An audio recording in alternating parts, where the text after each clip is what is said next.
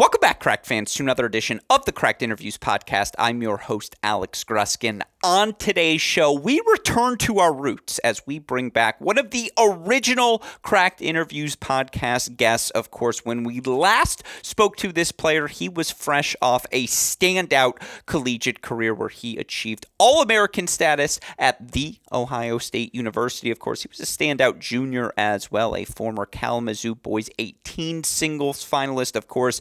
Now he's a standout ATP player, as this man made his top 100 debut and reached his first tour level final during the course of the 2022 season. Of course, I'm referring to JJ Wolf, who joins us on today's show to discuss making that top 75 breakthrough. What has he improved upon in his game that has allowed him to get to this point? What have the past 2.5 years been like for JJ? Those who know his story there have been multiple injuries for the young American to slow things down early in his career, and thus it was so exciting, even beyond the results, to just see him play a full calendar of events here in 2022, and also makes it exceptional to have the opportunity to speak with JJ today about all the developments that have happened, his hopes moving forward as well. It's a fantastic conversation. We know all of you listeners are going to enjoy. Of course, shout out to our dear friends at Swing Vision for their support in making this podcast happen. Remember, use the promo code CRACK20 and sign up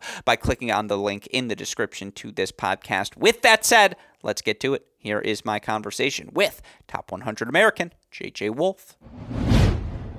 Hey, Crack fans. Before we get to today's show, I want to let all of you listeners know about the revolutionary work being done by our friends over at Swing Vision. Now, all of us as tennis players are constantly searching for that piece of information that's going to give us that 1, 2, 3% edge whenever we step onto the court. We want to know, am I hitting my forehand with enough depth? Am I accurately placing my backhands? Am I employing patterns on the court that are putting me in an optimum position to experience success? Thankfully, all of those questions can now be answered via the app produced by our friends at Swing Vision. Folks, it's extraordinarily simple. You're going to download the app. You're going to turn that app on your phone. You're going to put your phone on the back fence, the back curtain of whatever court you're playing on. You're going to hit record, and then using artificial intelligence, Swing Vision is going to break down your performance. If you click on the link that you find in the podcast description here on today's episode, you'll go right to the Swing Vision website. And of course, friends who use our Cracked Rackets promo code CRACK20 are going to get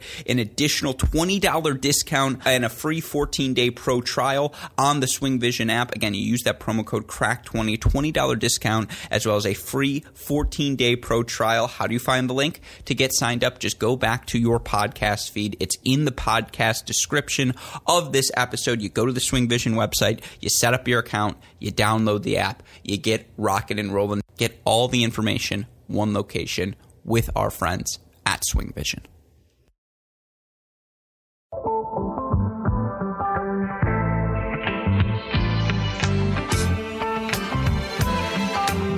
The man that sings Try the amazing Mr. Please himself. Joining us on the podcast once again today is a man who, if you'll allow me, I may deem one of our original guests here at Cracked Rackets. It's been so fun for us to monitor his career, particularly in 2022, which is a year of firsts for this guest. He reached a career high of number 56 in October, reached his first ATP final. Welcome back to the show, our dear friend, JJ Wolf. JJ, welcome. How are you doing today?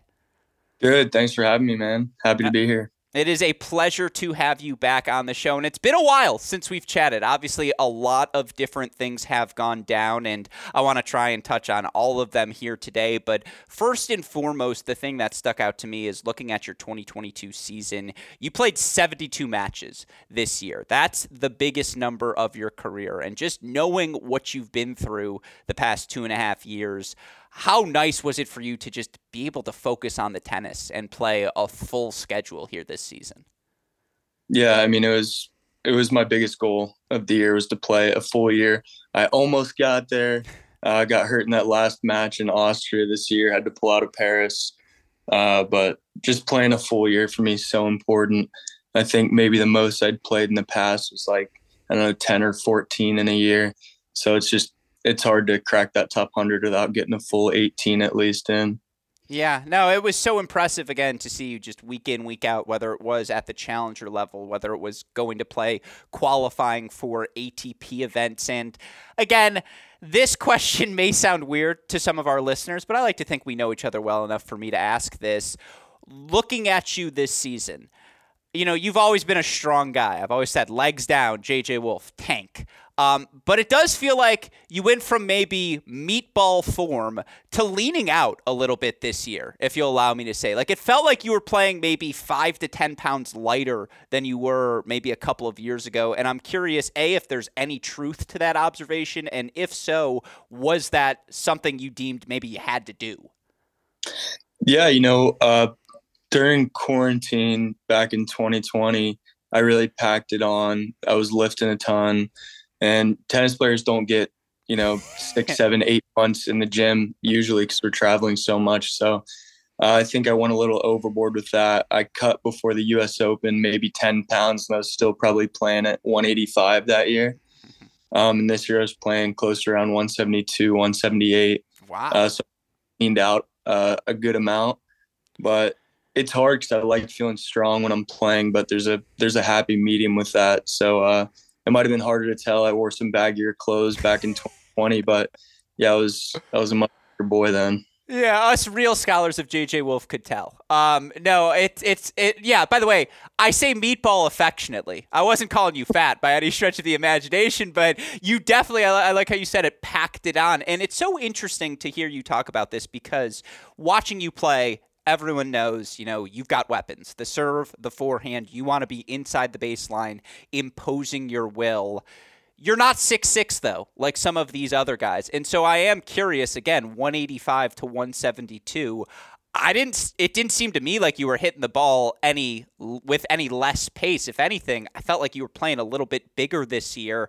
And I'm curious if that comes from the trade-off from speed versus strength. Yeah, I think it's a give and take. Definitely a couple years ago, I could, pump up a 138 serve with not too much trouble, but now I got to strain a little bit to do it.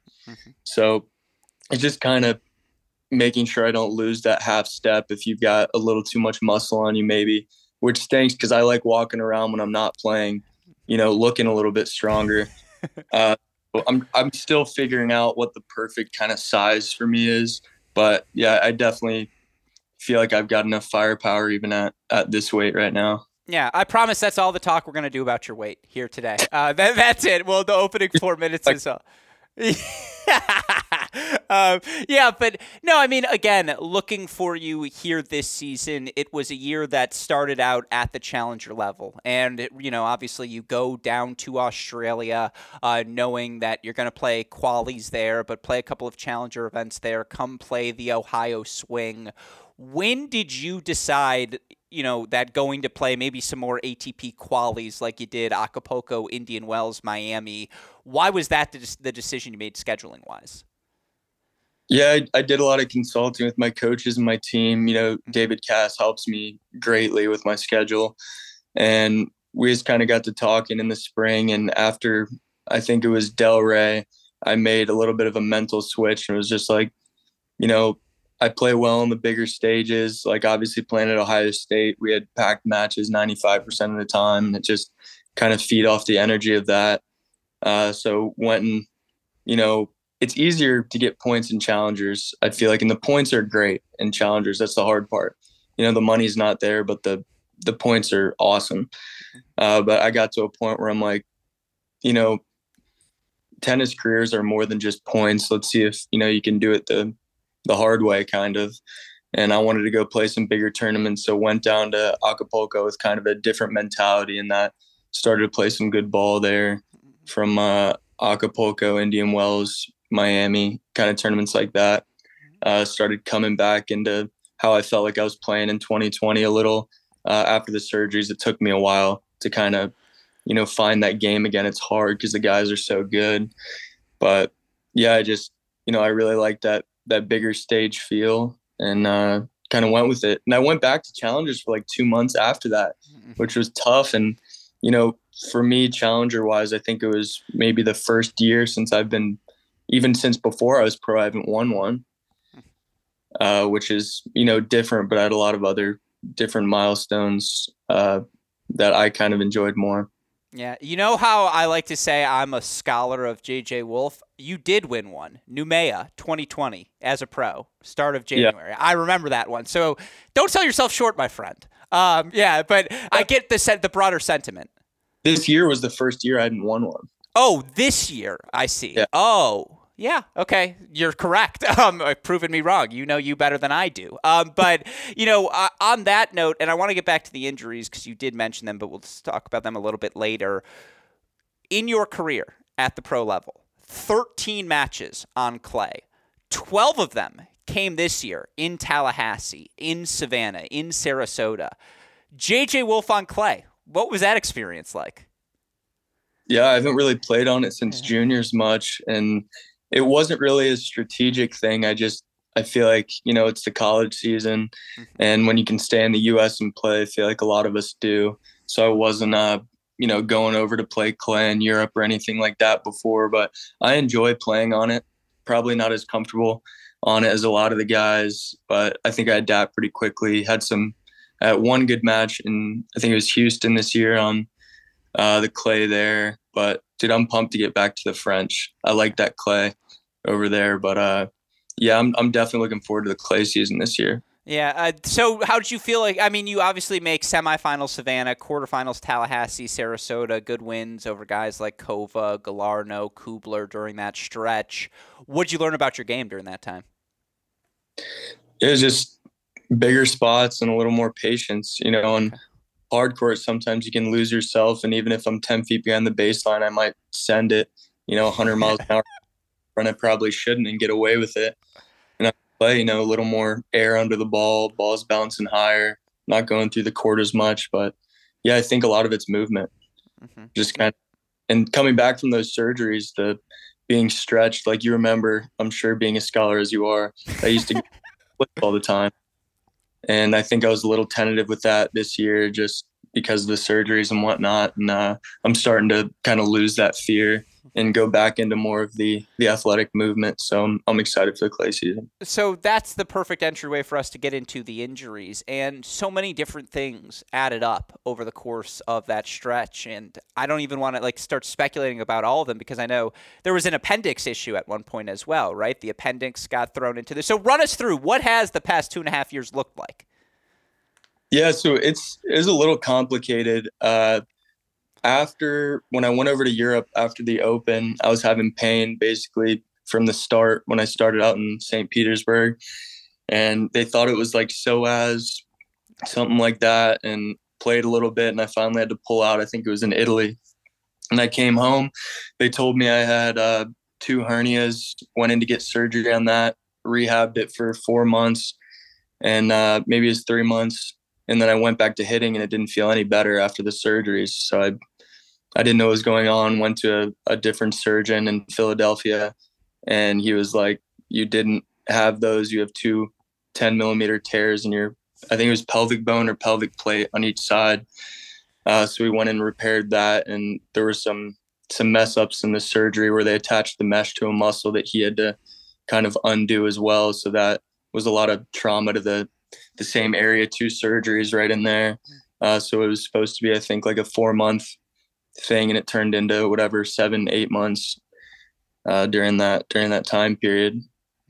Yeah, no, and you talked about the athletic movements. Now, I feel like since you were probably 12 years old, the serve, the forehand you could do in your sleep. We've all seen. Go watch the Kalamazoo final between you and Kipson, which you can find the YouTube highlights for. And I'm not saying your forehand's not better, but I'm just saying it's not that different relative to the level of competition at the time. That's always been the moneymaker, and I'm sure that felt pretty good pretty quickly coming back to the court. But it's interesting to hear you talk about athletic movements because looking at your results when you did come back last year, Columbus semifinals, Vegas Challenger title, Charlottesville and Champaign semifinals, the results were there, but I'm curious, Was it this season that you felt like you finally got your level back from a fitness standpoint and getting back to those athletic movements?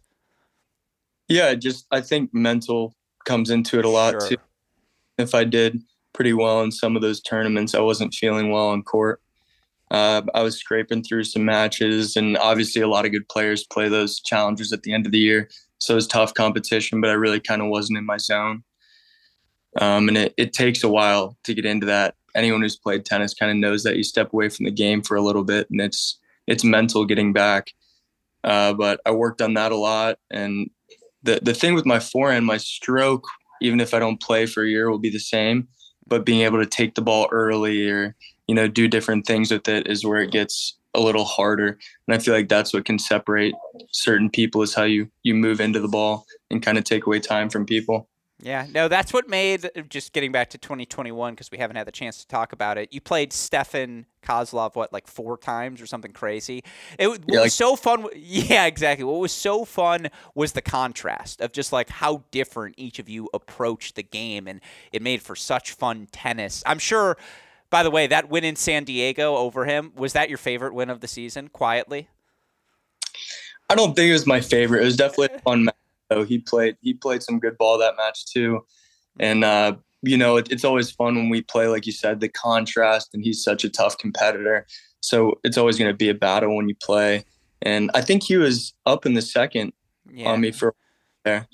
But yeah, that can go either way every time. Mm-hmm. No doubt about that. And, for you this season, you mentioned it, you go from Indian Wells to playing some challengers, and, your rankings floating around 100. I'm sure you had the choice, go play challengers and the USTA summer circuit, or go to a DC or, US Open, those sorts of events, and you choose to go the ATP route. Obviously, I'm sure it helped to have some wild cards, particularly into Washington, but that Washington run, and you mentioned earlier that idea of gripping and ripping like you like to do.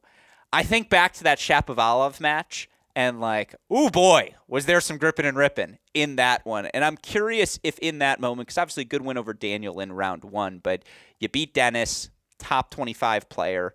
Is that the moment when you allow yourself to finally mentally sort of relax and say, you know what, maybe I am back? Yeah, I think about it a little differently than most people. I think about it more internally. I feel like I'll try not to think about who I'm playing as much. And I've got to go back and watch the full match to kind of understand what happened. I feel like I'm so caught up in each point that I'm not really fully, grasping maybe the ebbs and flows of the match, which I'm trying to work on. But yeah, that was a massive match for me, just going back and kind of the tennis intelligence that I thought I proved to myself that match was impressive to me. And I think it gave me confidence for that next match against Holger. And obviously tough playing 2 matches in one day after that. But yeah, that tournament's so much fun. I love the tourneys in the US. And I don't know if you saw this, had a bunch of my high school friends there. So that's what I was going to ask you. Follow up. Who won the match against Holger, you or the crowd? Yeah, it was definitely a combo effort.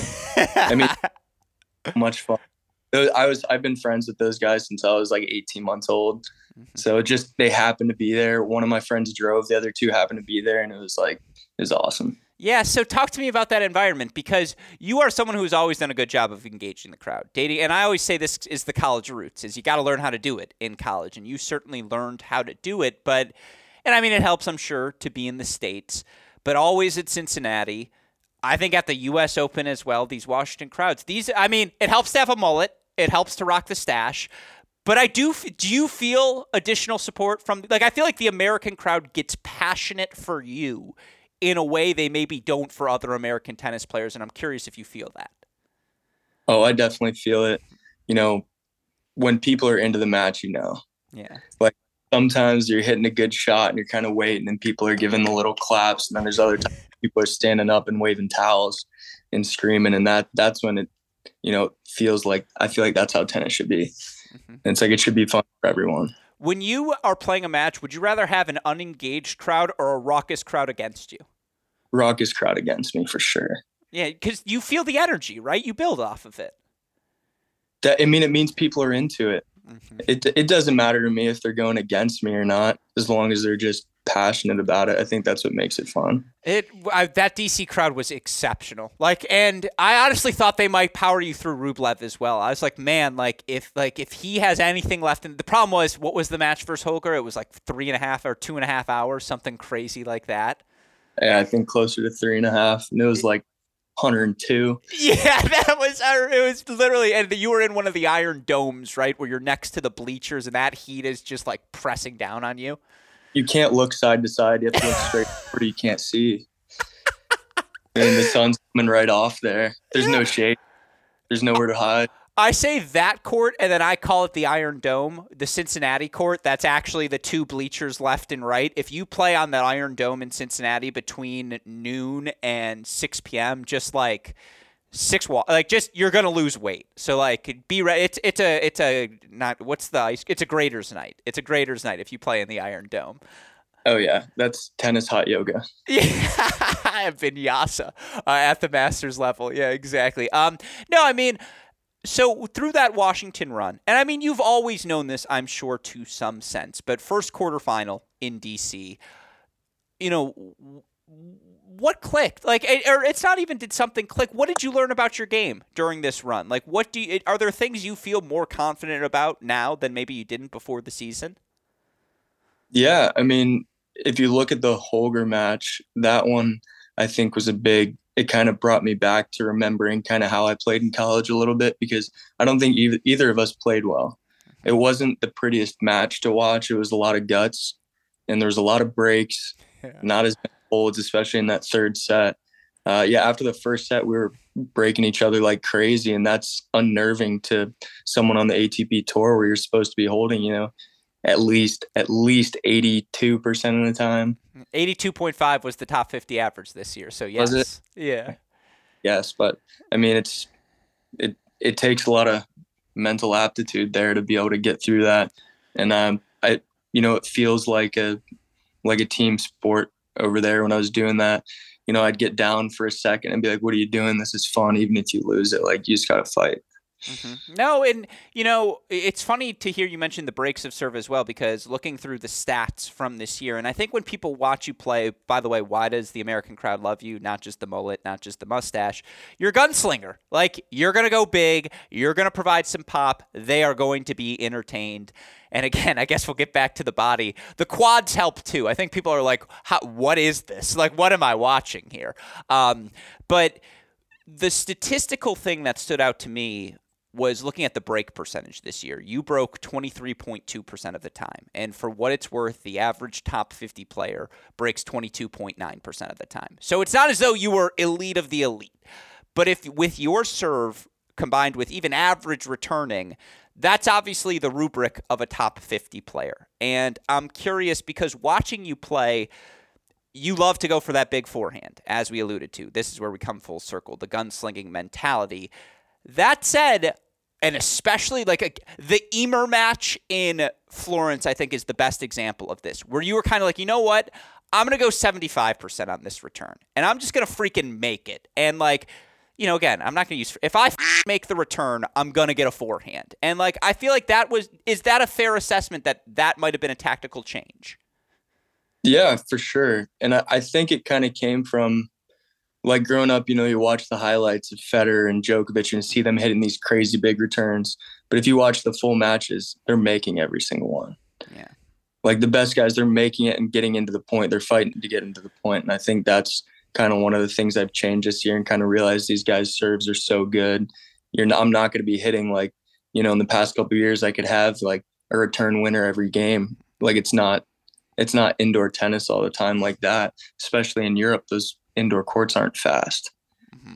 The platform picked up, and you got to get yourself into the point and give yourself a shot. Mm-hmm. No, I mean, I think you've always done it on the backhand. I actually think it was the forehand return. Is that fair? I think sometimes that's the one that misses more. Yeah, historically, it definitely has been. Mm-hmm. Again, many things going on. I'm I could hit it inside out. Line. What am I going to do with this? Mm-hmm. Do you find yourself, so you talk about the game maturing, and again, this is very nerdy, but Are you making, so thinking, like thinking is death in tennis, right? When you're thinking, you're overthinking. Is it about on the return of serve? Because watching men's tennis, sometimes as a casual fan, you're sitting there and you're like, I don't know how any of these guys win. They're all ridiculous. How much on that return of serve is just making a choice and sticking with it? Yeah, I think that's a big part of it. I think for me, I had to stop being stubborn. Like sometimes I would, be standing right in the baseline returning and a guy is serving really well. It's hard to get into the point. And then I'd scoop back once and miss a return and be like, I'm not comfortable with that. I'm going back up. Mm-hmm. Instead of just being like, I'm going to back up even if I'm uncomfortable with it and, get the ball back any way I can. Mm-hmm. So I think it's all kind of mental in that aspect of just kind of committing to something to get yourself better instead of trying to get an immediate result right away. Mm-hmm. You talk about the 6 feet behind the baseline. You like to be inside the baseline, taking that ball early. At the same time, I do feel like you were willing to play 6 feet back, maybe a little bit more. Particularly, I think about so I was on the call at Tennis Channel for the Florence run, and so I called the Cressy and Bublik matches back to back, and I remember being like, can you imagine, I think I even said this in the broadcast, can you imagine being JJ Wolf and back-to-back days at the office, you have Cressy and Bublik, and you're just like, man, me, I'm going to have no fun today. Just this rhythm is going to be miserable. And yet, at the same time, you were 6 feet behind the baseline. And I'm curious if that's something you're going to be more willing to do moving forward. Yeah, definitely. If I look back to certain matches where I kind of got some belief in that, I think it would be both of the RBA matches. Yes. Where it's, I learned a lot about myself. My favorite match of the year is the one I lost against RBA in Indian Wells. Mm-hmm. I had, I think, 2 match points in that third set.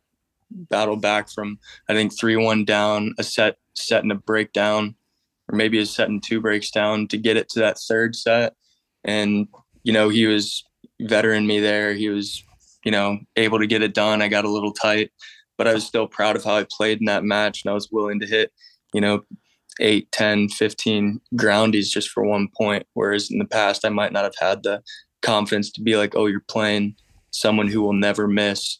Just try to make a miss right away instead of trying to wear someone down a little bit. Mm-hmm. And, obviously you go on to play him at the U.S. Open. The 4-4-4 match, Nick McCarville called that match for you, and I was talking about it with him recently. And he goes, it was one of the best beatdowns I've seen. And watching it really, you weren't broken. You fought off all 4 break points. If memory serves me correct, I don't think you faced a break point in either sets 1 or 2. And, 87% of the first serves won. Is that the best you've played? What clicked on that day? Yeah, I just kind of tried to commit to the game plan. And I was saying, this guy's an unbelievable player. Who cares if you win this match? Just try to play it right. And I think it was one of my better focus matches where I didn't, sometimes I'll do really well and have a game or 2, a little mental blip will happen. And then against these guys, the set's over. And I really didn't have any that match. No, you use that word focus. And again, we've talked about all these different improvements you've made in your game, statistically, adjustment-wise. How much of it just comes down to you focusing better? Yeah, a lot of it. I don't know if a lot of people know this, but since I was in 2nd grade, I was on ADD medicine. And then when I started playing pro tournaments in college, we submitted a form to see if I could still take it, and they denied it, which was interesting with a lot of other players taking it. But I ended up realizing that I play better without it. I don't like having that in my system kind of, and just kind of being able to play freer and not overthink stuff was good. But it also does take away from me kind of losing focus sometimes just from, being used to that my whole life, kind of having that, being diagnosed so young with that. But it's been a lot of work to try to, make that kind of my normal, going through practices and matches. And, if you talk to any of my coaches, it's sometimes very difficult to get me to be locked in. I'll want to talk to them or chat or thought of this funny joke or something like that. And yeah, it just comes down to staying locked in. especially like some of these matches where they're not packed with a ton of fans. And, I feel like when people are there and they're into the match, it's not hard for me. Yeah, I think that's the catch-22 is, as frustrating as that may be to coaches, you're just like, God, I do enjoy hanging out with JJ. Like, you're just a fun guy to hang. Again, and I think that's why fans like you too, is I've had this conversation where it's like, who do you want to go get a beer with? It's like, now that he's finally 21, because we've been covering you a long time, it's like, oh, JJ Wolf, for sure. Like, that would be a good time. And I will say it does. I mean, again, I'm going back to age 16, but there's just a professionalism I feel like that you bring to the court day in, day out. And again, I want to have some fun, look at the off season, talk about these non-serious things as well. But I'm curious for you, again, becoming a professional these past few years, you sort of offered some insight there. What does that process actually look like? It's a hard process to get used to. You're kind of, you've got your team around you, but it's kind of all about you, and you got to push yourself as well. People can't do it for you. And it's the on-court stuff I feel like everybody's fine with. If you're a good tennis player, you know how to work hard on the court, but it's the stuff off the court that really counts. Like for me, trying to stay healthy, the amount of time and effort I put into taking care of my body has gone up exponentially. And I feel like that's kind of where it's changed a little bit for me, and not just taking care of the body, but taking care of the mind as well, making sure I'm in a good headspace. And that's what I'm going to try to do even better with this year, and kind of make sure I'm ready to play. And if I'm not, maybe go work on stuff. Oh, that's fascinating to hear. And, again, certainly I think talking to a lot of pro players, talking to older players versus players now as well, you sort of don't realize the pharmaceutical aspect that goes into recovery, and that there are certain vitamins and deficiencies as a player you just have to make up the gap for. And thankfully, medically, we are now able to do that. Obviously, there was a big brouhaha over the weekend, earlier this week, whatever, about the prevalence of the TUEs, the therapeutic use exemptions. And to your point, the medication often provided ADD, ADHD, things such as Adderall is the term I'm looking for there. I don't want to ask you to wade into the Adderall argument, who is or isn't using it. I'm not here to get you in trouble. But I am curious, that pharmaceutical side of the sport, it's a thing, right? Like, you have to be doing these things to stay healthy. Yeah, I think it's different for everybody. For me, it would be simple stuff like creatine to keep water in your body and make sure your muscles are recovering and growing and whatnot. With the Adderall and methylphenidate stuff, I can't speak for other players. I personally found out I hate playing with it. Okay. And for school, it was very, very essential for me to be able to, be successful in the classroom. And I think the thing people don't realize is if someone's taking it without a prescription, it's a little different feeling than if you necessarily need it. Yeah. So I think if these players have been prescribed this stuff and they've been shown that they need it, then I have no problem with it, just to, if there's whatever, I don't know what the term is, chemical imbalance or something, or a lack of, that just makes you kind of function normally, then, I want everyone to be in the same playing field. But yeah, for me, it's just something that it really doesn't help me at all. Yeah, no, it is, even though beyond that, like the massages, right? Did you realize you were going to get massaged as frequently as you do now in life? Like, not to say it in a weird way, but it's just like the hamstrings or the calves, all the rolling of the pins and the suction cups that you see on like the backs of every player. Sometimes you think to yourself, oh, they're being, it's hyperbole. You don't actually have to do it that much. Or like, if you eat fast food, you're not going to die. Like, obviously, again, I'm exaggerating here a little bit, but all that stuff's real, right? Like, I'm sure you get the suction cup. Yeah, I think I had it 2 days ago. Yeah. But yeah, it's just, there's so much twisting, turning, and, quick movements, but also tennis is an endurance sport and a sprint sport and a stop and start sport. It's really hard on your body, especially for North Americans that played on hard court their whole life. Mm-hmm. Yeah, it's an essential part. Like, my trainer, AJ, has been essential at keeping me on the court, and I get with him every day. to, work on some part of my body or make sure my core is staying strong and stuff like this. Like in college, it might have been like, if we go to the gym, I'm wanting to do curls and bench, but now, AJ, can we make sure my ankle mobility is good today? Yeah, that's I'm sure that's a sentence you expected to say. Can you help me with my ankle mobility? Yeah.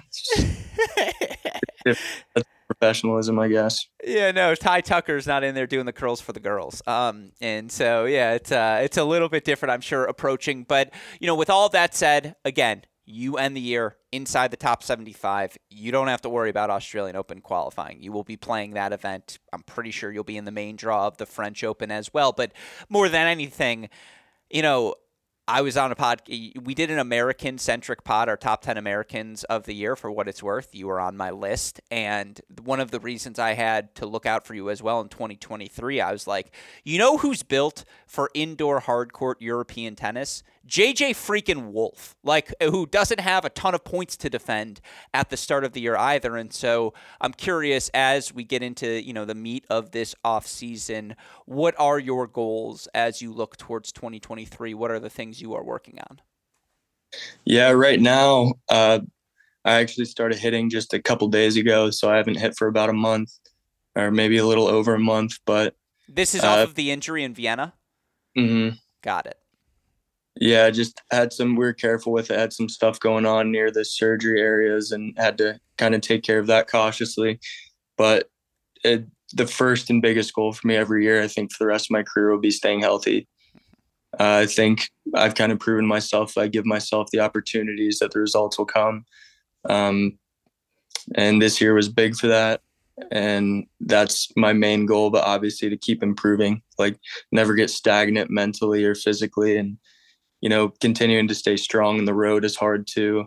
Finishing out the year, I think I played maybe 6 or 7 weeks in a row, which was brutal. Different country every week, sometimes different continent, and I kind of found out that was too much for me.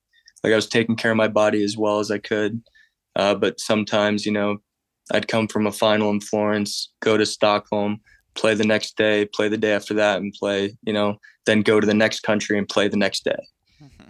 And it's the travel is hard on your body. The matches are hard on your body. Different courts could be, 3 different courts in 5 days sometimes, or 10 days or whatever it is. And different balls too. I don't know, people talk about that a lot, but that's brutal on the shoulder and the wrist. Balls can be different weights each week. Different amount of fluff on there, but yeah, staying healthy, keep improving, just keep my head clear. So we did this game recently on one of our other shows, and you're one of the OGs, so I don't mind asking you this question. You get the choice: free first-class flights for you and one other for the rest of your life, or, and this is where I'm switching it for you specifically, you get to be seated at every slam for the rest of your career. Which are you picking? Dude, the flights. So the travel grind is that real? Dude, I could easily buy tickets to every slam with not even close to what the flights would be. It's that, yeah. It's that real. What is this? So tell me about the grind, the hotel life. It does wear on you? Yeah, definitely. I'm like a hometown boy. I like being home, and I've tried to get used to being on the road, but one thing I was kind of talking about with some of my friends is I'm like, if I'm feeling a little burnt at some of these tournaments, if I could get one of them to come, just for a little bit, it kind of rejuvenates me. And, San Diego this year, I had one of my friends come in, DC had some friends, Cincy friends, US Open, my friend surprised me for the Kyrgios match. One of them was there all week, and then 3 or 4 others flew in just for that match. And, it just helps feeling a little bit of home on the road. But yeah, sometimes I'll forget what room I'm in. I'll go to the room 2 days ago and be trying to get into the door, and someone's like, "This isn't your room." I'm like, "Oh my gosh, I gotta go see what room I'm in again." No, I know the feeling. I was in LA for 6 weeks doing different Tennis Channel stuff, and we were in the same hotel, but different times for different trips. I was in different rooms, and one of them, I went to the wrong floor, knocked on the door, and then I was like, "Nope, whoopsies, I forgot. Like it's the worst. And no, I can only imagine. And you also have to stay fit and stay healthy and recovering during all of these times as well. I mean, here's why you're wrong, just for the record, because if you're seated at all the slams, you probably can pay for the first class out of the prize money. So like, You said seated. yeah. Oh, sorry. No, yeah, sorry. I meant SEEDED. Seated for sure. Oh my Okay, God. that's what shocked me. I could watch every slam. you could already do that. Yeah, no, seated at every slam, right? For sure. Yeah. Okay. Yeah. That's easy. Okay, that was the correct answer. I just wanted to be clear here. For my scenario, it was the free first class flights or have Federer on the show, and I was like, oh, I mean, like, are you kidding? If we have Roger on the show, maybe someone will pay me to go somewhere to do all of this stuff. And so, by the way, we're not hometown guys. Let's have that first beer first. But I'm on standby if you need a fly out hype crowd. Like, Dalton Westhoff and I in the corner, we would rock mustaches for the occasion if need be. Yeah. All right. With all that in mind, final few questions before I let you go. Off the court, what's life look like now for JJ Wolf? You made a little bit of money this year, but, you're a professional. You mentioned being a homebody. Are you still based in Ohio? And, what's life looking like for you? Yeah, not much has changed for me. Just try to save it all. But I'm actually today kind of looked like me and my girlfriend got up. She went to hot yoga. I went to training. We're watching the World Cup game now, talking to you. Just normal life, I guess. I'm gonna go to Florida for preseason, like the 14th to probably the 30th or so, and get down there. But yeah, I think I'll try to do a little more training down in some warmer parts of Florida here coming up. But yeah, I still got my same team and just trying to get after it. Yeah, maybe we had a little fun while I wasn't playing. Had some fun with my friends, but kept it under control. Yeah, that's good. That's what I like to hear. No, the first 4 minutes of the show calling you a meatball was for her. She gave me the orders to assess, and so yeah, that'll be content. Yeah, she's locked in on the World Cup game. Yeah, it's fair. All right, I've joked about this before, but I asked earlier, what's harder to maintain, the hair or the mustache? I mean, they're both low maintenance. I don't have a whole lot of hair, so it's not that bad. But I still told everyone the mullet's the easiest haircut to have in tennis. You don't even have to wear a hat. It's easy for you because you still have hair. Yeah, that's the difference. If Ivan Lubicic isn't walking out of that door with a mullet anytime soon. You usually don't lose it in the back, though, do you? I hope to never have to find out, my friend. So yeah, we'll find out. All right, we're bringing back the splits next year. Is that gonna make the comeback for JJ Wolf? I think so.